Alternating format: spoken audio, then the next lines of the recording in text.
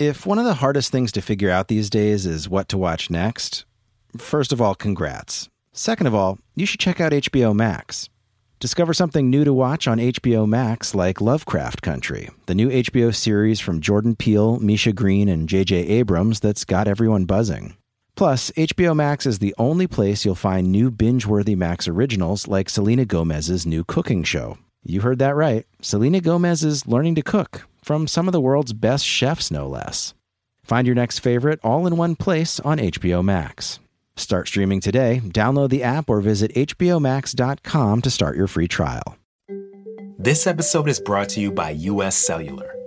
Let's talk about your cell phone carrier. When you think about your plan, does what you're getting feel fair? When it comes to staying connected, don't settle. When you switch to US Cellular, not only do you upgrade to fair, you're also joining a reliable network you can trust to have your back. No hidden requirements, no activation fees. Now that's fair. Learn more at uscellular.com. Hi, I'm Kara Swisher, editor-at-large of Recode. You may know me as someone who buys everything on my phone, albeit with Jim Bankoff's credit card, but in my spare time, I talk tech, and you're listening to Recode Decode from the Vox Media Podcast Network. Today, we're going to play 2 interviews from Code Commerce, a live event Recode put on in New York City. It was a great event, and if you want to binge watch all the interviews right now, you can do that for free on Recode's YouTube page. Later in the show, you'll hear my colleague Jason Del Rey interviewing Instacart CEO Apoorva Mehta. But first, here's one of our favorites from this year's events, Jason talking to Square CFO Sarah Friar. Enjoy. So I don't know if you caught John's talk yesterday, but he said, I think what gets people at Square out of bed in the morning are bakeries and coffee shops. So I told him I would ask you that first question. But I think the real question is, it seems like this is becoming a crowded space, reinventing payments in the physical world. How do you think, is there room for a Stripe and a Square, and name the other 5, 6, 10 competitors? So first of all, it's a massive space. So omnichannel itself, the ability to take your payment to actually enact commerce, whether it's online, offline, in a marketplace, on voice recognition, whether it's the lovely lady upstairs who was putting on some makeup for you, Jason. Sorry, I feel like I need to bring that up, but a great example. She told me I needed of 2 times the amount, yes. Of a sole proprietor, right, that needs payments, all the way to some of the largest brands in the world. There's a ton of space. So what we've seen in the US is today even 50% of businesses effectively don't take electronic payments. So there's about 21 million small to mid-sized businesses that are open for business to get on the electronic rails. We see the same thing in the UK, about 1.7 trillion pounds of just revenue going across small business points of sale. So there's a lot of greenfield. And every business, from that sole prop all the way up to the Walmarts of the world, knows that omnichannel is in their future, that they're going to have to be in all those places. And so what gets us up in the morning is making sure we can handle all that commerce. Okay, and so that means, we've seen over the years in your public financial reports that the percentage of your business that comes from merchants that are, say, 250 or 500,000 a year in annual sales keeps growing and growing. What is the end goal there? How big are you going after in terms of merchant size? So I don't know if we see a cap anymore. We think we can go to the biggest businesses in the world. And one of the ways we've done that in the last few years is to really open up the platform and to build a series of APIs that anyone can code to. So if you want to do something innovative at your point of sale, one example sometimes I use with analysts is the North Face. They want to do a pop-up at a ski resort where, I've lost my glasses, or I really need a hat, it's a little bit colder, I want those hand warmers.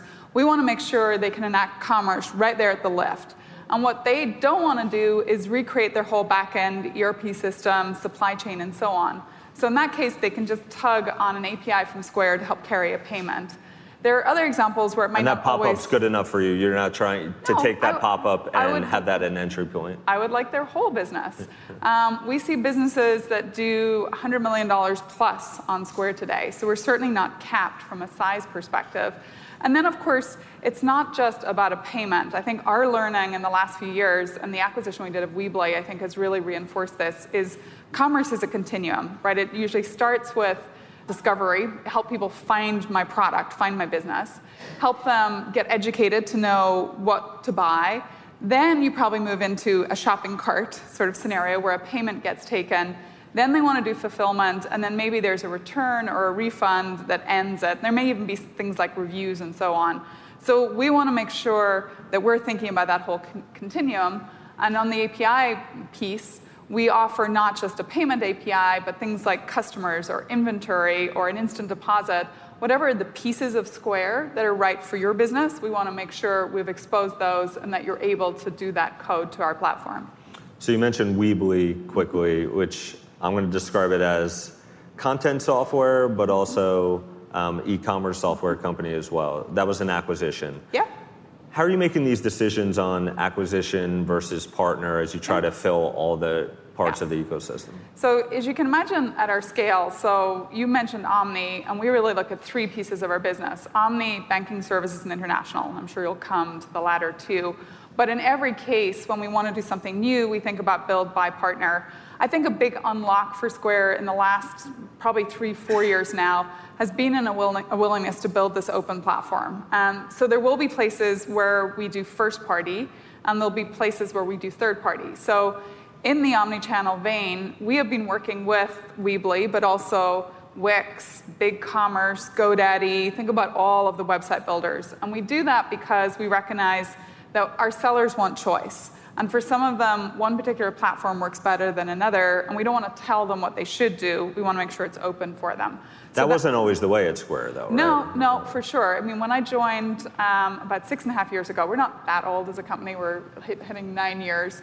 But there was definitely we wanted to build it all end to end because we wanted to really control the experience. And if you think about Square in the early days, it was a beautiful experience where we really reinvented a kind of a nasty, couldn't get on the system, you had to work with all these different vendors, and instead you came to Square, you got the reader, you were able to take the payment, you sent a digital receipt, and it was all for a single price. Felt really easy and transparent.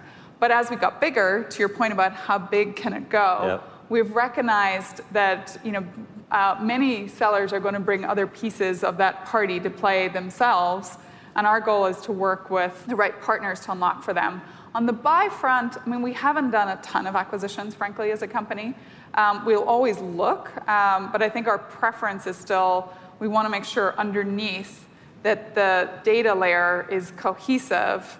And a big part of our strength as a company has been the ability to, for example, take payment data in the point of sale and offer small businesses access to capital through our lending product, or be able to take data that's running in our digital receipt and turn that into a loyalty program. So the more we can keep cohesion of the data, the stronger the whole ecosystem gets. And so that's where when you do buy, you need to be careful that you can really integrate it in so that it's truly still a cohesive In terms of ecosystem. big acquisitions, besides Weebly, there was Caviar when you were still a private company, right?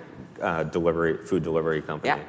And that's really lots of tuck-ins. We'll look for great technologists, great data scientists. We'll look all over the world for that. But that's much more of a talent acquisition vehicle rather than per se bringing on a new business. Let's talk about the consumer side of your business for a while, which I've long been skeptical of, as you know, and I think talked with Jack Dorsey about as well. For a while, the question was, why even do consumer business? You've made some announcements about how big the cash service. Mm-hmm. I still want to call it Square Cash because for people who don't know, I still think it's confusing. Your Square Cash services, which earlier this year, I think you said 7 million monthly users, active users. Mm-hmm. I find people on the coast, which are a lot of people I talk to day to day, they're heavy Venmo users, and so I get from a ton of people like, who are those 7 million people? And I know you're asked this, but I'm going to ask you again. Who are the people who are the daily users of that service? So Cash App, we kind of shifted the branding. Hopefully everyone here is utilizing Cash App today. Who uses the Cash App? That's actually not bad. There you go. There's the beginning point of my 7 million monthly actives. Okay. So you have some work to do on this. The Cash App, don't worry. By the time you all leave, because I'm always hustling, you're all going to download it right now and try it out. So Cash App's premise really started out more with the underbanked, with a view that there are 30 million households in the United States that are unbanked or underbanked. It's kind of shocking. The thing we take for granted, the ability to get access to a DDA, a demand deposit account, they cannot get access to it. It's too expensive. They can't hold a minimum balance. They feel out of control when things like they go overdrawn by $1 and they get charged $30. So Cash App really came about beginning with P2P, but we said this is a way to bring people up and on the system. So it's very analogous to what we did with Square in the beginning, where we worked with those small businesses who never got up onto electronic rails. And so it started as a P2P app, but very quickly we've shifted it to hold a balance, so it starts to feel more like an account. With that balance, you get access to a card. Like a bank account, almost. Like a bank account, almost, yeah.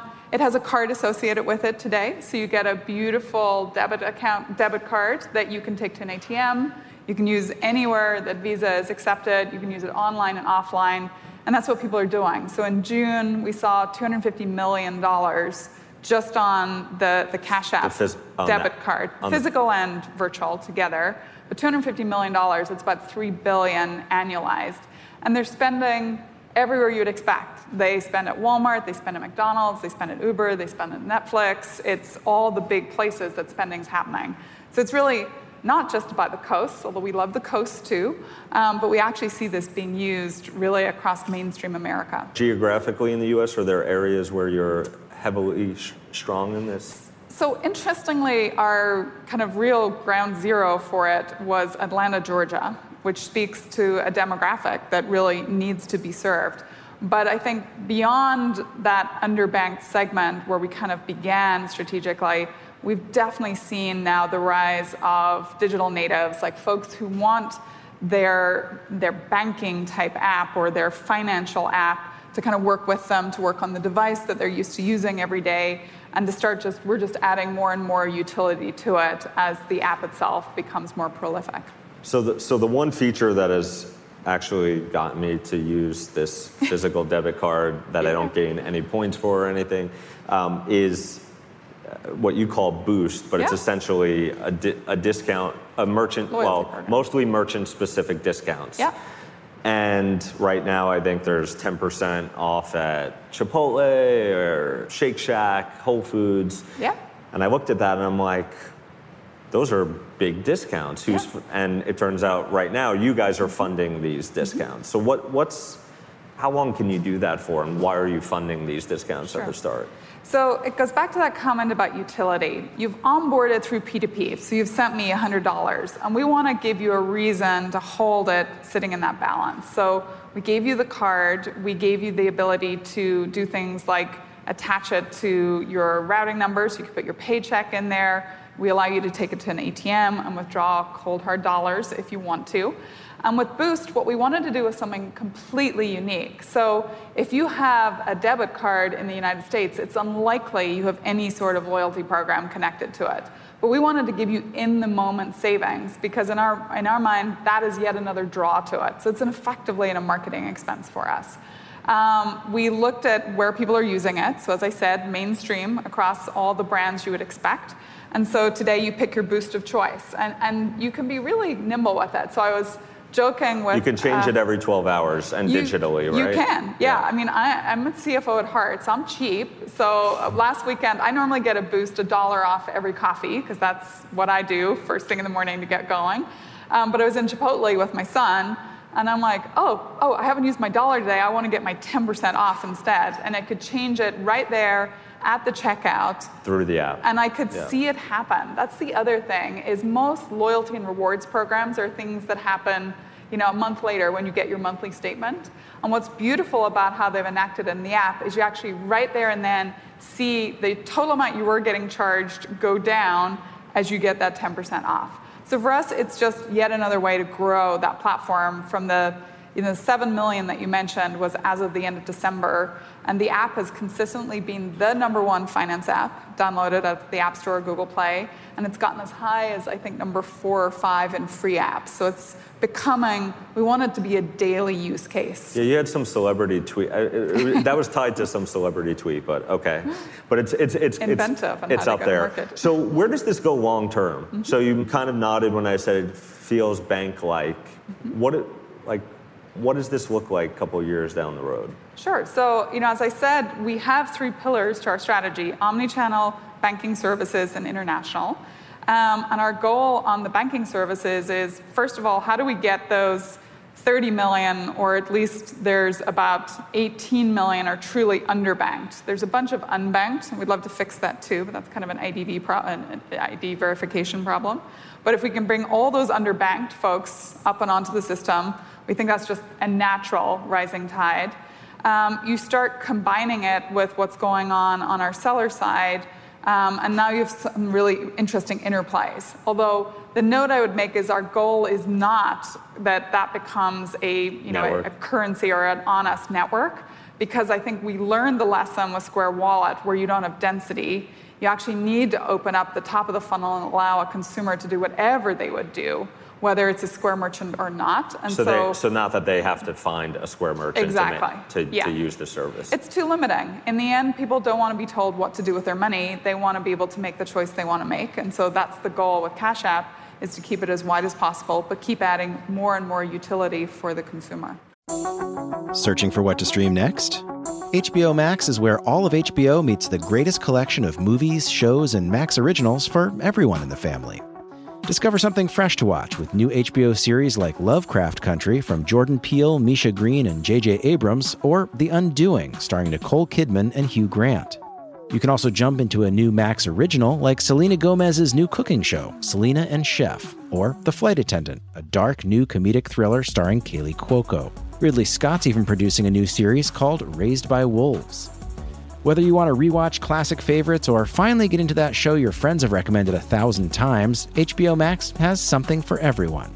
Start streaming today and find your next favorite. Download the app or visit hbomax.com to start your free trial.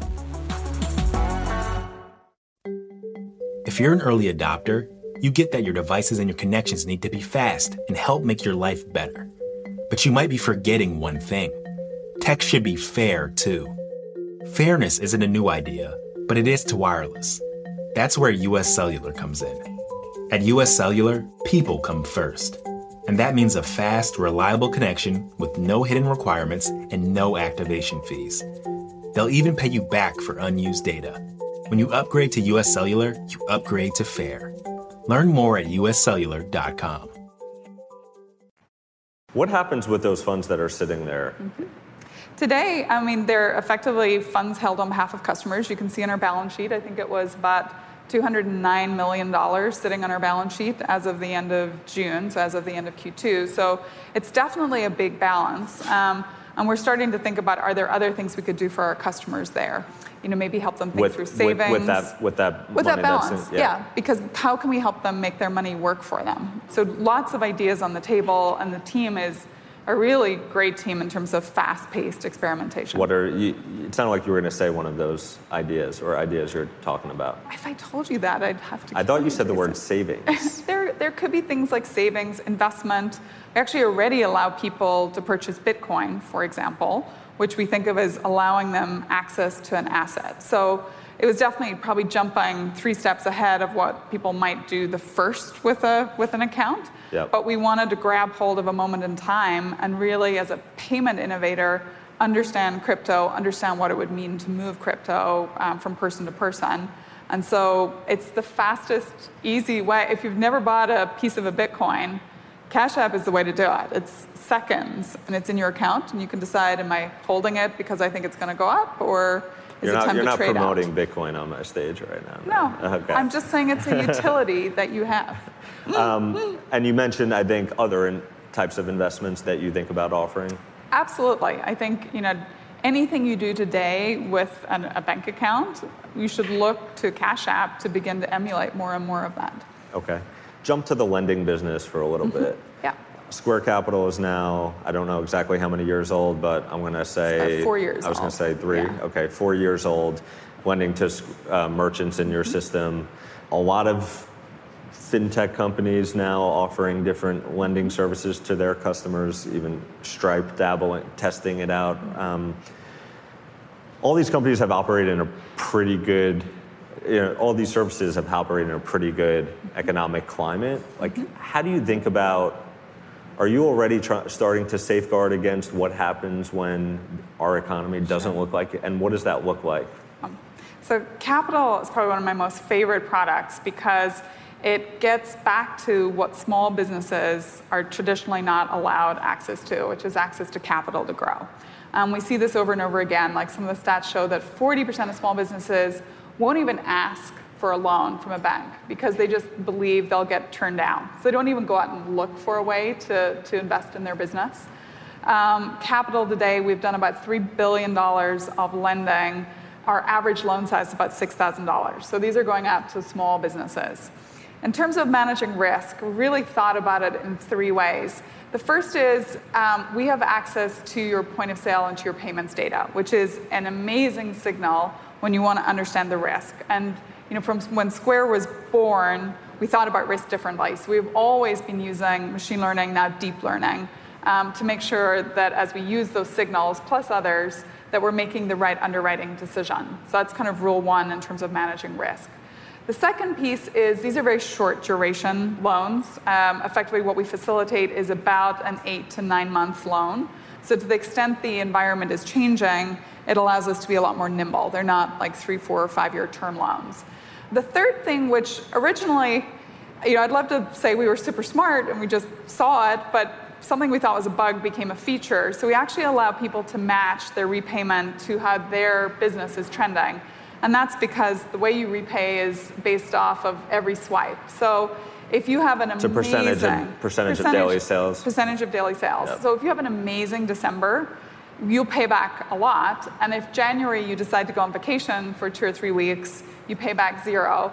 And what that does is it allows businesses to actually smooth out to pay back alongside what their working capital is doing. And so most small businesses actually go out of business, not because they didn't have the cash flow, but they just didn't have it at the time. And so by making that match, we think we keep our businesses much more healthy. And then the final piece for Square, so sitting in my chair of keeping Square safe, we ultimately true sale on those loans off our balance sheet to third-party investors. So explain that for people who might not know. So effectively, when we originate a loan with a seller, we package that up and we sell that on to third-party investors. They love it because it's actually the default rates on Square Capital have been, are approximately 4%. So it's been a great returning asset. And so they're getting to invest in something that normally wouldn't be open to them, and we get to take it away from our balance sheet, so it's not balance sheet risk to Square ultimately. But do you see a shakeout? I mean, it's inevitable that, whether it's 1 year, 2 year, 5 years. I mean, with any cycle, you've got to be watching the cycle. And so that's actually something I say all the time when I talk to investors. The great thing about machines is they're watching second by second. And so they are literally changing, in a way the human eye cannot see. If the environment starts to get worse, the machine models or machine learning models will effectively start dropping, first of all, the size of loan that we're willing to facilitate. And then some people will start dropping below the hurdle. And we have seen this in microcosms, right? The US broadly hasn't gone through a recession, but you've seen recessions in different smaller parts of the US, like the shale states, for example. So we can watch and actually see that the models are responding. Another good example is actually when weather happens, so hurricanes or whatever the heck is going on outside these windows right now, we could see that our capital models were really narrowing down what they would offer, and it's because over a 2 or 3 day period when perhaps stores were shuttered because of a hurricane, the capital model would think your business had just gotten dramatically worse. It was like a major recession had just happened to you in a 3 day period, but it would take the models 2, 3, 4 weeks to actually recover, when in actual fact, a human being would say, oh, no, that's behind us, now just go back to where you were. But you could actually see the models reacting in real time. So, I don't want to say that we're, perfect, but I do think the way we've approached risk as a company is a core competitive advantage. So whether it's on the payment side, whether it's in areas like instant deposit, in lending with Square Capital, right, I really do feel we've brought technology to bear. One more topic I want to get to. Sure. We're going to have questions in about 3 or 4 minutes, so if you have them, line up. If you don't, think of some good ones. You started an organization many years ago now, called Ladies Who Launch, correct? Yeah. Which encourages and nurtures women in technology. Is that? So not just technology, so think more Main Street businesses. Yep. So what I'm looking for is women who are just starting their own businesses. So it could be everyone from like Emily Glossier, who you had here yesterday, down to today. She's coming. Today. Yeah. Oh, I thought it was yesterday. So amazing woman entrepreneur. We have an event coming up in St. Louis next week, so total blatant shout out for it. But I have women that have done everything from making the most amazing swimsuits to belts for kids to technology companies that do things for maternal health, like you name it. Like women are amazingly entrepreneurial. But what I find, and the reason behind the nonprofit is, community is really important. All the stats show women do much better when they get peer mentorship.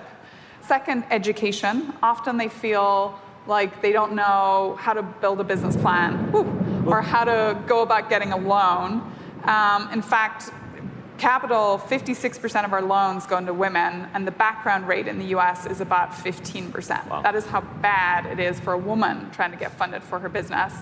And then the third piece is just inspiration. So we've had everyone from like Joe Malone spoke in London, the keynote speaker coming up in San Francisco is Hint Water, if you know Kara Golden, just like women who've kind of been there, done that.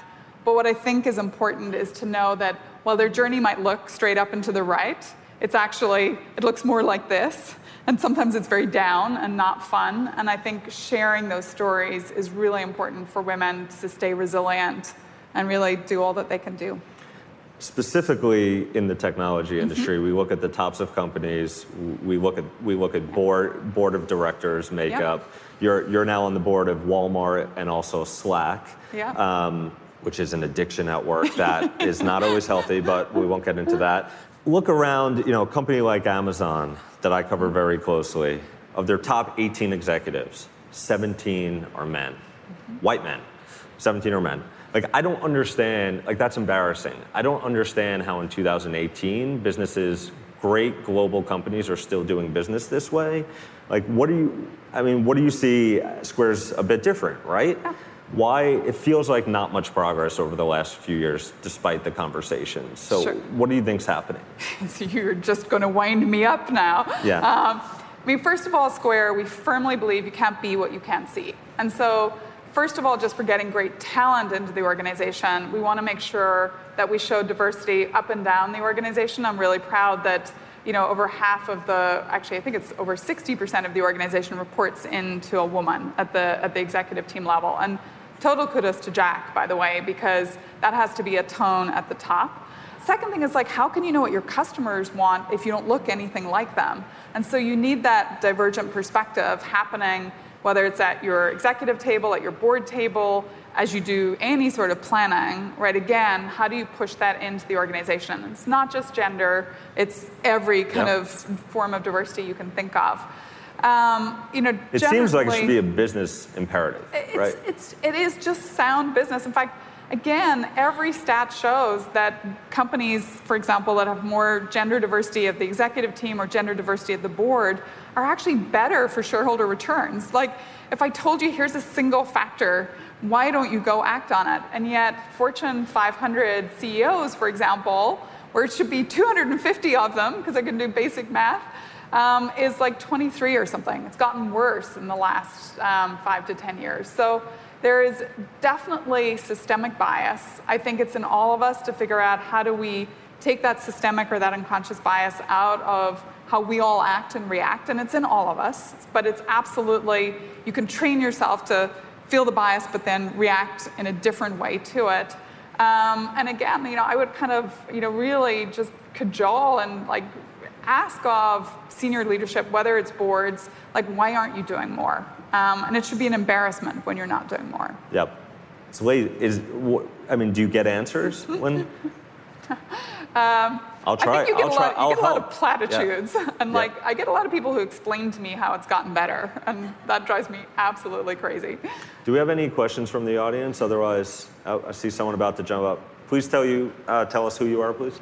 Hi, I'm David Escamilla with AppDeal, and I'd like to know what the 2 major product innovations that serve merchants that have brought you the most joy over the past couple of years, and how you might delight merchants in the future. Sure, that is a great question. Did you pay him? No, Okay. but I'd be happy to cash you later. I think, so I can answer it in 2 forms, because you can probably hear in my voice, Square Capital is definitely right up there, because I think it really broke free into small businesses, access to capital. And then I think this coming together now of Omni is the thing that really makes me happy. But I'll tell you, on a side note, I love just when I talk to the most teeny tiny businesses and they tell me the story of how they were going to miss that sale, or they saw people walk away from their farmer's market stall, and suddenly with Square they feel like they're a credentialized professional business. And I was in San Francisco on Friday coming back from an event, and there was a guy busking. It's actually on my Twitter feed. But I love that he had his cash handle, and it said, no cash, no problem. And so if we're even getting to a world where you can put something out there that's totally anonymized, right? I don't need to know his email address or his phone number, anything personal about him. I just know that he's cash tag, I can't even remember what his cash tag was, but that I could quickly send him $3-5 or whatever for his busking. Those things give me joy, because you start to see how everyone's getting accepted up onto this network that up to that point had kind of discriminated against them. Hi, Fazal Yamin from GP Shopper. How do you think about the international market and how that fits into your plans to expand? Yeah, international is a great question. So a couple of things. This year, we stayed very focused on the core markets we were in. So US, Canada, Japan, Australia, UK, which is not a global footprint, right? It's a good start footprint, but not a global footprint yet. And the great thing about all those markets is we see the same hallmarks of lots of small businesses where there's a lot of greenfield. So before you even need to go kind of club competitors to death and move out all the old stuff, there's just a lot of market development of helping small businesses understand that cash is expensive, right? It tends to shrink, it tends to slide into people's pockets in a way it shouldn't. It costs you time, because you've got to travel to and from the bank to put it in or take it out. It's usually because you think of it as something you have to keep really secure. It's often the business owner that is the person at the end of the day literally counting bills. If you think about it, it's the least value add thing you could or should be doing, and yet it's often what the most senior person in the business spends their time on. So we spend a lot of time doing market development in any country. The UK is super top of mind for us right now because of that stat, that 50% of businesses don't accept payments. As we go into next year, there's kind of 2 other vectors as we think international. The first is Weebly, who we bought. So being an online-only business, Weebly is already 40% of revenue is coming from outside the US, and they're in 100+ countries, because they're effectively anywhere that online happens, they can be. And then Cash is the other interesting one. So it's not a hardware-dependent business. They launched in the UK. It was a pretty fast launch, given how young the Cash App business is. It's only 3-ish years old. And so to already be in the UK, and then what was interesting is the minute we launched in the UK, the main question we got was, great, can I now send money from the UK to the US? Well, not yet. We can't do cross-border, but it's always really edifying when you hear your customers. Is that something you could tackle eventually? I mean, absolutely, we could and should. I love when our customers are telling us what they need or want. And think about real corridors like US to Mexico, US. I mean, again, these are places where I think the current system really lets down the people most in need. So think about how much it costs you to send money from US to Mexico, for example. And those are exactly the people that can't afford to spend $25 or $50 to send small amounts of money. So absolutely, as Square unfolds over the next decade plus, these are all areas that I think we can go innovate in and really kind of make it ultimately a much more fair system. What's the biggest thing Square isn't doing well today that you think, to sort of fulfill the vision that the leadership team, including yourself, has for the company, you need to either do better or tackle over the next 2 years? Sure. So I would say international, because I think to date, I absolutely dream that the company's going to have global impact. And so when you start with more offline mode, so you need hardware, that is like a slow going, because you got to get PCI compliance, regulatory compliance, moving money with the bank's compliance, right? There's a lot of impediments to fast motion, but I think we have an unlock, but we really need to lean in on that. And then I would say the second part is awareness. Like, we actually do a lot, but most of what we run into is that particularly bigger businesses don't think of us that way. They think of us as like, oh yeah, no, I saw that when I saw the pop-up, or I saw that when I was in the farmer's market. And we need to show them more and more examples of really big businesses that are utilizing Square and reinventing how they do commerce. You think there's a day where public market retailers or e-commerce companies are using Square? I absolutely. I already see it happening, whether it's in parts of their business, so we don't have the whole book of business, or like I said, we have merchants that do $100 million plus on Square already. Those are pretty big businesses. I see a lot of things like franchises. Like we have a car cleaning company up and down the West Coast that has multiple locations. Even Blue Bottle Coffee, right? We love Blue Bottle because we love coffee at Square, but Blue Bottle is in the US and in Japan, opening up new coffee shops all over the place, and they have a really vibrant wholesale business. And so it's on us to how do we take that whole book of business, because ultimately then the merchant has just a single view of what they sell, and that's really what the merchant cares about. Great, Sarah. I think we're all out of time. Thanks so much. All. Thanks to Sarah Friar for speaking at Code Commerce and to Jason Del Rey for conducting the interview. We're going to take a quick break now for a word from our sponsor. We'll be back after this to hear Jason's interview with Apoorva Mehta, the CEO of Instacart. Support for this podcast comes from State Farm. With surprisingly great rates, State Farm is the real deal when it comes to home and car insurance. State Farm agents are always ready to help you personalize your insurance plan so you can create a policy that fits your needs. You can manage your coverage, pay your bill, or even file a claim right from your phone with the State Farm mobile app. And you can always call one of the State Farm agents in neighborhoods across the country. Get a great rate without sacrificing great service. When you want the real deal, like a good neighbor, State Farm is there. June 12th, 2016. Yeah. I know where I was. I was supposed to have a day off, and I was in my car driving into Brooklyn from New Jersey to pick up cupcakes for my daughter's first birthday party. And I get a text message, Amazon, the exact text message, Amazon fucking bought, excuse my language, Whole Foods. And you were where? So I got that text message earlier. Day early? No, John Mackey actually called me. He told me that Amazon had decided to buy Whole Foods, and that he wanted me to be one of the first people to know. And that was because you had a long-standing relationship with Whole Foods as your biggest business customer. So Whole Foods was one of our largest nationwide partner. When we launched Instacart in 2012, it wasn't clear the way that groceries are going to come online. People were thinking that groceries were going to come online, but they didn't know exactly how this was going to happen. And Whole Foods bet on Instacart early. And they said, well, we believe that the way groceries are going to come online was not through warehouses, not through building fulfillment centers everywhere in the world, but through using existing grocery stores. And so we brought a lot of the Whole Foods stores online, and at the same time proved the model so that we were able to bring a lot of other grocery stores online as well. What part of the model are you saying improving? Just that there was demand, or that it was actually economically sustainable?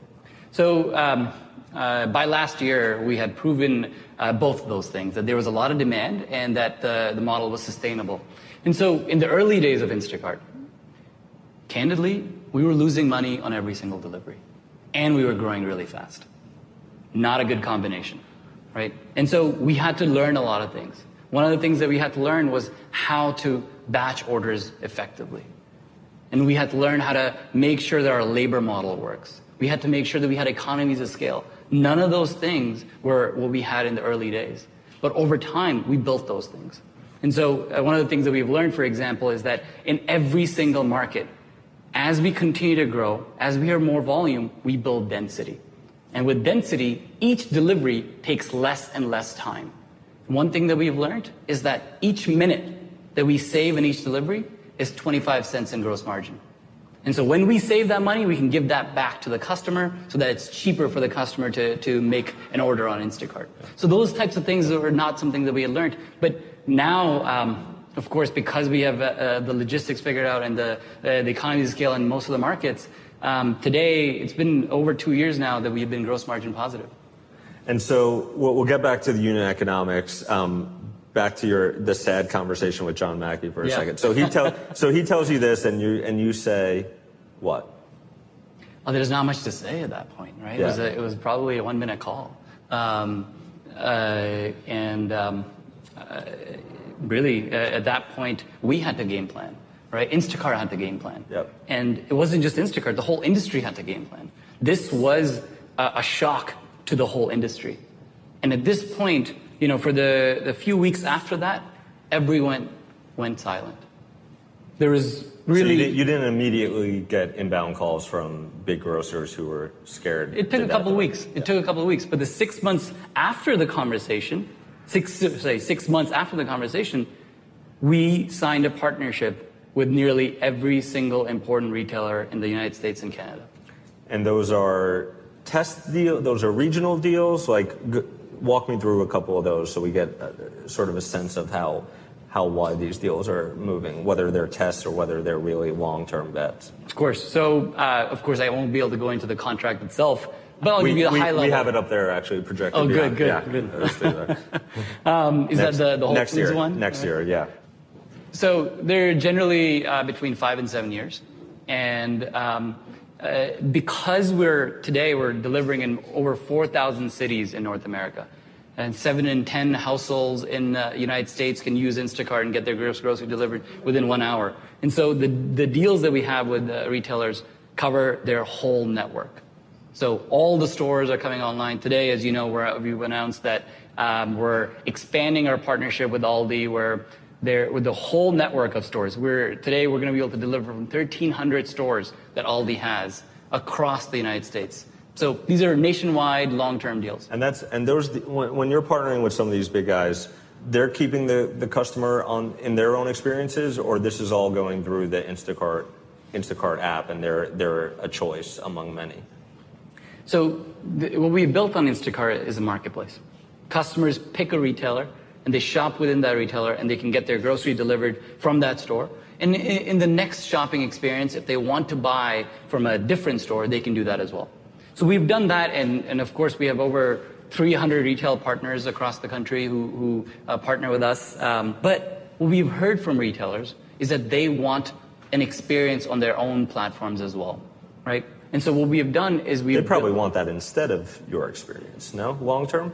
Well, the thing is that it sort of works for both of us to have both of those experiences, because the more volume that we have on Instacart, whether it's through Instacart.com or through the retail experience itself, we can drive more efficiencies. We can drive down the costs even more. And when we do that, we actually increase the adoption from the customers. And so retailers want the incrementality that they can get from Instacart's marketplace, and they also want to build their own brand through their own .com experiences as well.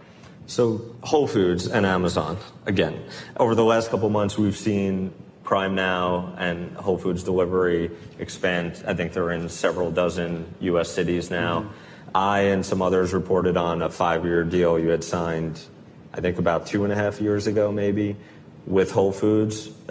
So that means we're only halfway through that contract with Whole Foods. Is Amazon and Whole Foods just breaking terms of that deal, and you guys are just like, last thing we need is a lawsuit with Amazon? How are both things happening right now? So we're delivering from Whole Foods, as you know. I do. And in some cases, like, pushed down to the basement, your workers. Well, look, I won't be able to speak to that. What I can tell you, right, and I think I think it's important to put these news stories into perspective. Yep. Whole Foods is about 1.5% of the overall grocery market, right? Most Americans do not shop at Whole Foods. The retailers that most Americans shop at are partners of Instacart. Now, you also have a subscription service that's an annual subscription for I would assume, your best customers. Yes. I would imagine the overlap between your best customers who can afford to spend, is it $149 a year, right? $149 per year, yes. Yep, $149 a year. The overlap between that group of people, who I'm assuming are core to your success right now, and the demographics of a grocer like Whole Foods, I would guess those are a lot closer than mainstream America. You know, if you look at subscriptions like Spotify, like Netflix, like Amazon Prime itself, they're actually not that much more cheaper than Instacart's Express membership, right? And so what we see is that customers order on average once a week, right? So that's about $3 per delivery. That's cheaper than a gallon of gas. And what we see is, as the economies of scale come in, as we have more and more delivery volume, we can drive the prices down as well. So we're seeing a lot of adoption since last year. We have more than doubled our volume. Whole Foods is not our largest partner. We're seeing more adoption for our existing mainstream conventional retailers like the Albertsons, like Aldi, for example, where you can get 99-cent milk. And what we also see is that our largest growing markets are not the markets where Whole Foods has a dominant share. Our largest growing markets are more closer to markets like Chattanooga and Anchorage and Fargo, where the household population is under 100,000. Those are where more than half of our business comes from. And what do the fees in those markets look like? Are you subsidizing in order to make those more attractive for newer markets? It's the same fees. Same fees. We'll talk about fees in 1 second, but you didn't actually answer the question about how the Whole Foods deal and your relationship, the Amazon Prime Now delivery and your relationship with Whole Foods are able to coexist without a contract being broken or being bought out of. I won't be able to go into the contract details. You know that, Jason. I won't be able to do that with any of the retail partners as well. Okay, but in a hypothetical world where like people cannot understand how these things coexist, what might your answer be? Because I think you just like suing Amazon is just like a no-win battle, and so they may be very well just violating it. And well, look, I don't think anyone expected Amazon to buy Whole Foods. Yep. Right, and the contract was obviously written with that expectation not in mind, and so today we're delivering from Whole Foods. And other parties may be delivering from Whole Foods as well. Yep. But as you know quite well, I won't be able to go into the details. Okay, well, we'll move on. Another topic you love, you have a large network of both delivery people. That's right. I think what you call shoppers in stores. And the relationship with them, and especially as they've grown, it's been, I would say, up and down is probably a diplomatic way to put it. A lot of that is done with, been caused by pay changes, how you pay them, how much, does a tip go to them, is a tip hidden in the app, is it accessible? I'm not going to go through all the iterations, but I've been somewhat critical in the past of some of these pay changes and how hard it is to tip has been in the past to tip these people. I still get emails several times a week, so it's a vocal group, right? Have you made mistakes in the past in terms of how the pay structure has been and sort of how core you think they are to the overall business? And if so, what are you doing about that? So first of all, yes, we have made mistakes in the past. And we have debt with our shoppers.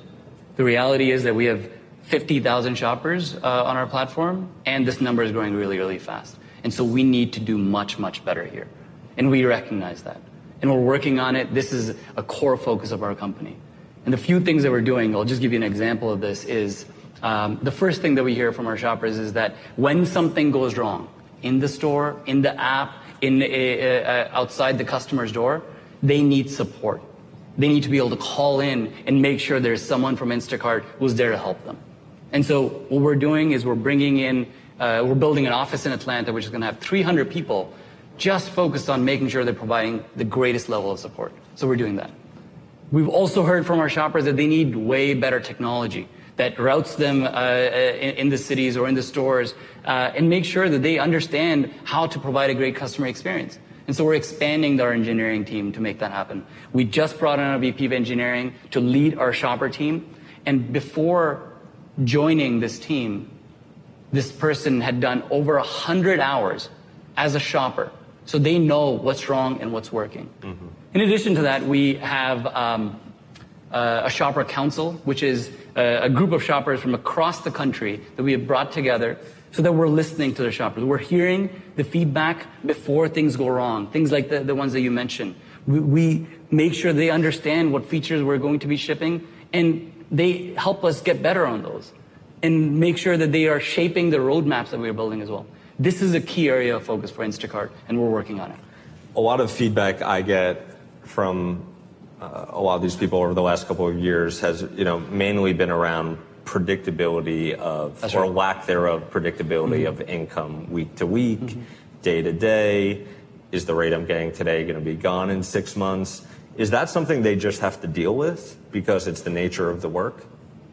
Well, candidly, this is an example for technology where it could have been much better.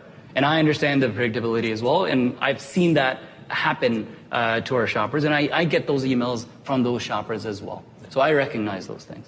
And I'll give you an example of the predictability and why that is actually difficult to do. The experience for a shopper when you're delivering in New York is actually quite different than the experience that a shopper in Chattanooga has. The experience when you're delivering to an apartment building which has no elevators is quite different than what you have when you are delivering to a single-family home. When you're delivering a 20-pack of gum versus 20-pack of water, different experiences. How do you make sure there's predictability across those orders? That's something we're actively working on. But I want to be very candid. We're not going to rush into this. We've done that before, and we haven't done it right.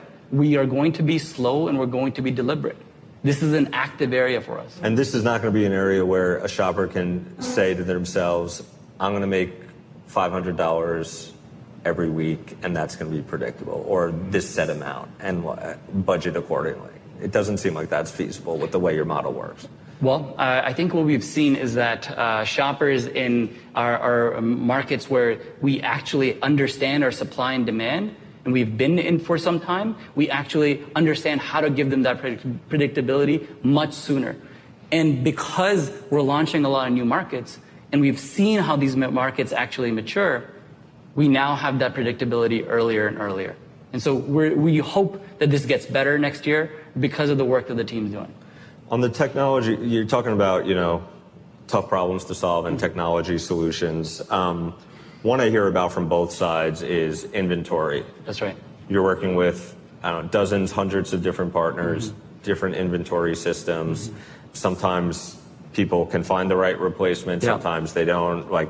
It seems like a point where the experience can break on both sides, shopper and customer. Yeah. Is that, how do you solve the real-time inventory problem across different grocers in a way that works for everyone? Or is it solvable, I guess? Well, look, I think first, we're doing billions of dollars in sales. We're delivering from 15,000 locations over 300 retail chains in 4,000 cities. And that's millions of grocery items from retailers that do not have, in most cases, a great way to track inventory real time. And so the only way to solve this problem in a great way is by making sure that the customer feels that the shopper is representing them really well. And so that is the area we're focused on, to make sure that we understand that. What does that mean practically? Yeah, so let me tell you. So that means that, for example, if the organic carrots are missing in the store, should we replace them with conventional carrots? Right? And if that preference is something that we understand, then our shoppers are going to be able to make better decisions to make that happen. And that is something that our team is actively working on. And where are you in that? Where are you in that process? Well, it's actually quite far. And in terms of what we're seeing already is that the replacement satisfaction is something that we measure. And if your order had replacements, how well did we do on those replacements? And that's something that is at its very, very high point right now. I won't be able to disclose the numbers, but we want to make sure that it gets continuously better and better. Service fees, tipping, you made changes over time to where tipping is, what a service fee means, what it doesn't mean. I've had one high volume Instacart shopper tell me recently that the service fee feels like a donation. Like if the unit economics of the delivery work and you take a rev share, right, your majority of your revenue comes from taking a cut of each order from a grocer. Is that right? Let me walk you through our unit economics. Would that be helpful? That would be great. Okay, great. Let's do that. So on the revenue side of things, we get a fee from the customer, right? Whether it's a subscription fee or a delivery fee. We also get revenue from our retail partners, right? It's a rev share on the sales that we do. And we also have revenue from our advertisers, like Coca-Cola, P&G, Unilever, and many others. That's our revenue. And our major focus on our costs is our labor costs, right? That is on the picking costs and on the delivery side of things. And people. Right. Yes. Right. Okay. The costs associated with the wages that we pay for the picking and the delivery. There's of course credit card transaction fees and other things, but the main is the cost associated with picking and delivery. That's our unit economics, and we've been gross margin positive for over 2 years now. First on gross margin positive. To you, what is that Xing out? Yeah. Let me make it very clear, right? When you have negative gross margins and you grow, right? That means that you're burning more money, right? I get it. Well, no. A lot of people have gross margins where they're not linearly associated with this. But in our model, the more we grow, the more money we have for our business to be able to spend on research and development. And that's what we want to do. Now we're set up to grow more and more. So in that revenue explanation, I don't think you said, I didn't hear customer fees. Yeah. I didn't hear service fees. You're calling a customer fee. That's right. Okay. So what does that actually, like, I get a lot of questions about what does that actually mean? What does that go to? Is it going to shoppers? Is it going to other functions of the business? So one of the things that we've noticed is that tips can only go to the last person who touched the order. Fundamentally, it's legally required that that's the person who delivered your order. That person may not have actually picked your order, right? And that is something that we cannot actually give the tips to the person who picked your order. And so we have to collect some part of the revenue to make sure that overall, because we have thousands of people who are picking the groceries for you that you never see, right? We want to make sure that those people are compensated really well as well. That's why there's a service fee, and it's a 5% service fee for everyone. Okay, and we should expect after changes every 18 months or so that this will be a model that you hope will be consistent and sustainable. I think we've learned a lot, and candidly, this is something that this is a new technology that we're bringing to market. There's going to be things that we have to learn on. Yep. For example, we're making the unit economics work. This is a very hard business. No one's been able to figure out grocery delivery so far, right? And so the pricing and the labor costs is something that we've learned on. And I'll be honest, I think we executed and communicated the service fee really poorly. So if there are going to be changes, we're going to have to make changes. That's for sure. But hopefully, we execute and communicate those things better. Got it. Long term, though, people who in all parts of the country should expect that there will be some, service fees on top of delivery fees if they want grocery delivery over the next couple of years. Or do you envision a world where you're covering 100% of the U.S. and a way to do that is you're bringing fees way down? Well, so today we announced our partnership with Aldi, where we're launching over 1,300 stores with them. And the way we see it is that, that is really cool because we can give customers not only the convenience of getting your grocery delivered, but things like 99-cent milk, right, which you cannot get online, right? So it truly is something that we're really focused on over time as we have the economies of scale, right? As we have some of the coupon revenue coming, which is, for example, today we have one of the largest coupon platforms on the internet for groceries. We have thousands of coupon brands. These are CPG right, brands. Like P&G, like Unilever, like others who promote their products through coupons on Instacart. And now customers can get those savings, which in most cases they wouldn't even be able to get offline. They can get those savings on Instacart. And so we think that there's more and more room for improvement in pricing, and we're actively working on it as well. You've gained a lot of new big partner grocers over the last 18 months. There are two big ones out there that I think of that I'm curious about that aren't on the platform in the U.S., Walmart being one of them, Trader Joe's being another one. You were early partners with Trader Joe's, and then, I don't know, there was some... We didn't have a partnership with Trader Joe's. Oh, you didn't? No. You just picked from their stores, and they weren't happy about it. Got it.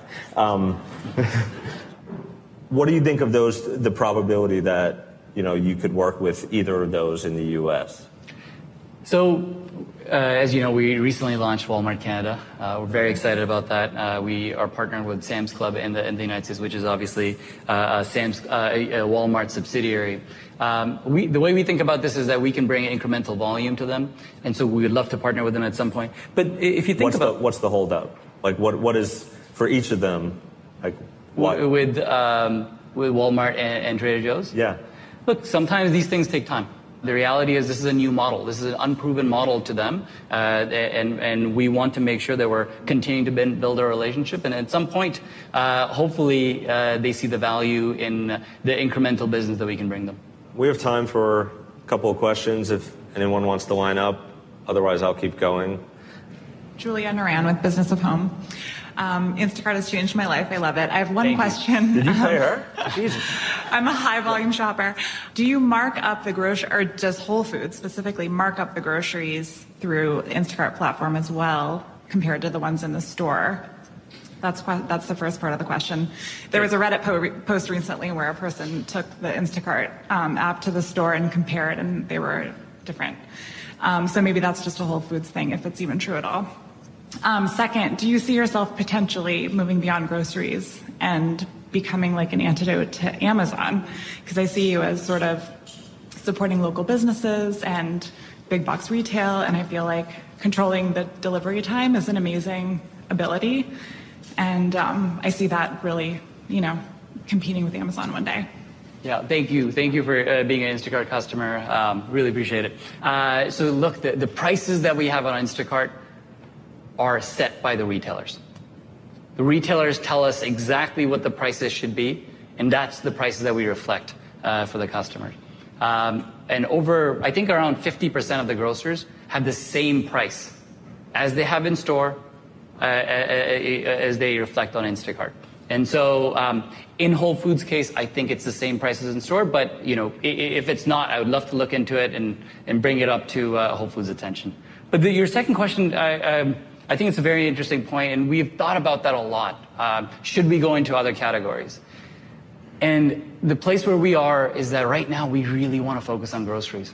Groceries are so hard, and overall, it's nearly $1 trillion market.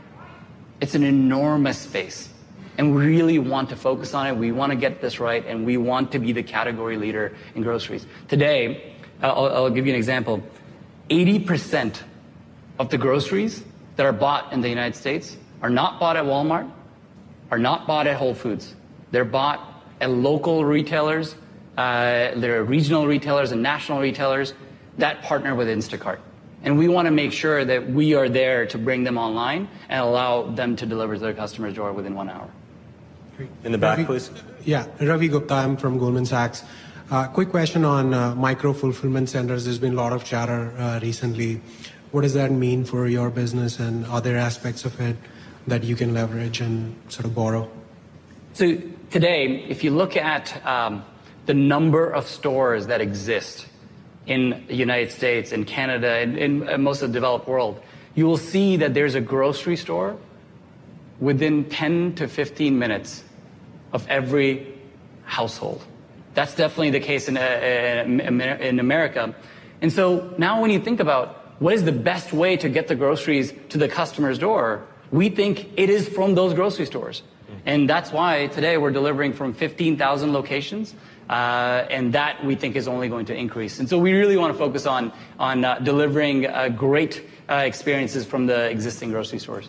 So that's a no to the possibility of opening up own micro or any size fulfillment centers? Look, we'd be very open to pilots like that, and we're going to consider those. But the reality is the scale that we're operating at and the scale that the overall grocery market operates at requires a solution for right now as well as for later. And right now, we want to be focused on the grocery stores. Hi. Yesterday, Scott Galloway had a slide that showed sponsored products searches as it related to grocery on Target and Walmart and Amazon and what they're doing there. Have you seen that sponsored products as a viable source of incremental revenue on your search pages? So advertising revenue is something that is, I'd say, quite unappreciated as a source of revenue on Instacart. And we think that over time... So tell us how much it is. In the long term, we think a substantial portion of our revenue really comes from advertisers. And the reason is actually quite simple. If you look at the consumer packaged goods companies like P&G and others, they're the largest advertisers in the world. They spend billions of dollars on TV and on Facebook and other channels. These advertising channels are mostly focused towards brand. They're not direct response. And that's because no one has built a direct response way of targeting those customers for consumer packaged goods. And so what we want to do is we want to build the AdWords for groceries. And that's something that we're actively working on. And over time, we believe that that's one of the main ways that we can actually drive prices down for customers. So what's a substantial part of your overall revenue in the future? Is that 20%? Is that 40%? It's a big chunk. Is that 60%? One quick question, and then we'll do one here. Do you have candid conversations with grocers about whether they're in this for the long haul with you, or whether, if delivery becomes so crucial to them, you would think some of the big guys would decide, I need to own this myself. Does that come up in the conversations you have with them? Well, let's look at that, right? Let's look at that structurally. So from a customer standpoint, we want to make sure that customers have a subscription service where they can shop from any of the grocery stores. Most Americans do not just shop at one grocery store. They actually split their basket with multiple grocery stores, right? And Instacart is a perfect way for them to do that, right? So that's number one. The second is, now if you think about what you would have to build as a grocery store, because the grocery retailers today understand that this is critical. They need to get this right. And so they have to think about, they have thousands of stores across the country, and they need a partner that can light all of them up overnight. Instacart is the best place to do that because we today cover, 70% of the households. And hopefully soon, in the next 6 months, we're going to be covering 80% of the households. No one else can do that. And it's harder than you think because you have to figure out the labor model in smaller markets like Chattanooga or Anchorage and all these markets. Yep. Getting that right, especially when you have unionized labor, is very difficult, right? So, and it's also the e-commerce side of things, which is very difficult to get right. One of the things that we talked about was a replacement algorithm. Imagine having to build a replacement engine from scratch at every single retailer. So we give those advantages to retailers, and we're building many, many more that we can bring to the retailers. Okay. Super quick question, super quick answer. Gosh, okay, quick. Tanya, ThoughtWorks. I was just curious about this idea of trust when it comes to groceries, because I'm a New Yorker. I order Pinkberry from down the street because I just don't want to go get it. But people that I know outside of this urban area always ask the question, how do you trust a grocer to deliver produce to you? Like, you can't smell the mangoes. Do you believe that trust lies within you and Instacart, or is that something that you entrust on the partners that you have within the grocery stores? Really good question, and it's something that, candidly, we think about a lot. So, look, with any new technology that comes... Sorry, this is going to be a little bit longer. Is that okay? Go for it. All right, great. Thank you. Any new technology that comes in, right, you have to remove the barriers for customers to adopt that technology, right? The first barrier that we removed was, most Americans couldn't get their groceries delivered, period. That was just not an option, right? And over the last couple of years, that's what we've done. Right? And so we moved that barrier. Now comes the quality barrier. We want to be the grocery experts. We want to be able to pick groceries better than the customer can themselves. And today, many of our shoppers do that. They provide that service. I hear that from the customers all the time where they're like, well, I don't know how to pick the ripe avocados, but the shopper picked the perfect ones, right? And so we want to be able to do that. We want to scale that so that all of our shoppers can do that every single time. And that's something that this is a big priority for the company. Thanks again to Recode's Senior Commerce Editor Jason Del Rey for conducting those interviews, and to Sarah Friar and Apoorva Mehta for joining him on stage. Once again, you can watch all the great interviews from Code Commerce right now, including a really fun one I did with the CEO of Chobani. Yes, that's the yogurt guy. If you enjoyed the interview as much as I did, be sure to subscribe and leave us a review on Apple Podcasts. You can also find more episodes of Recode Decode on Spotify, Google Podcasts, or wherever you listen to podcasts. If you just want to say hi, tweet at me. I'm at Kara Swisher on Twitter. Now that you're done with this, go check out the latest episode of Recode Media. And also, I have a new podcast. It's called Pivot, and I host it with Scott Galloway from NYU. You can find those shows wherever you found this one. Just search for Recode Media or Pivot in your podcasting app of choice. Thanks for listening to this episode of Recode Decode. Thanks to our editor, Joel Robbie, and our producer, Eric Johnson. I'll be back here on Monday. Tune in then.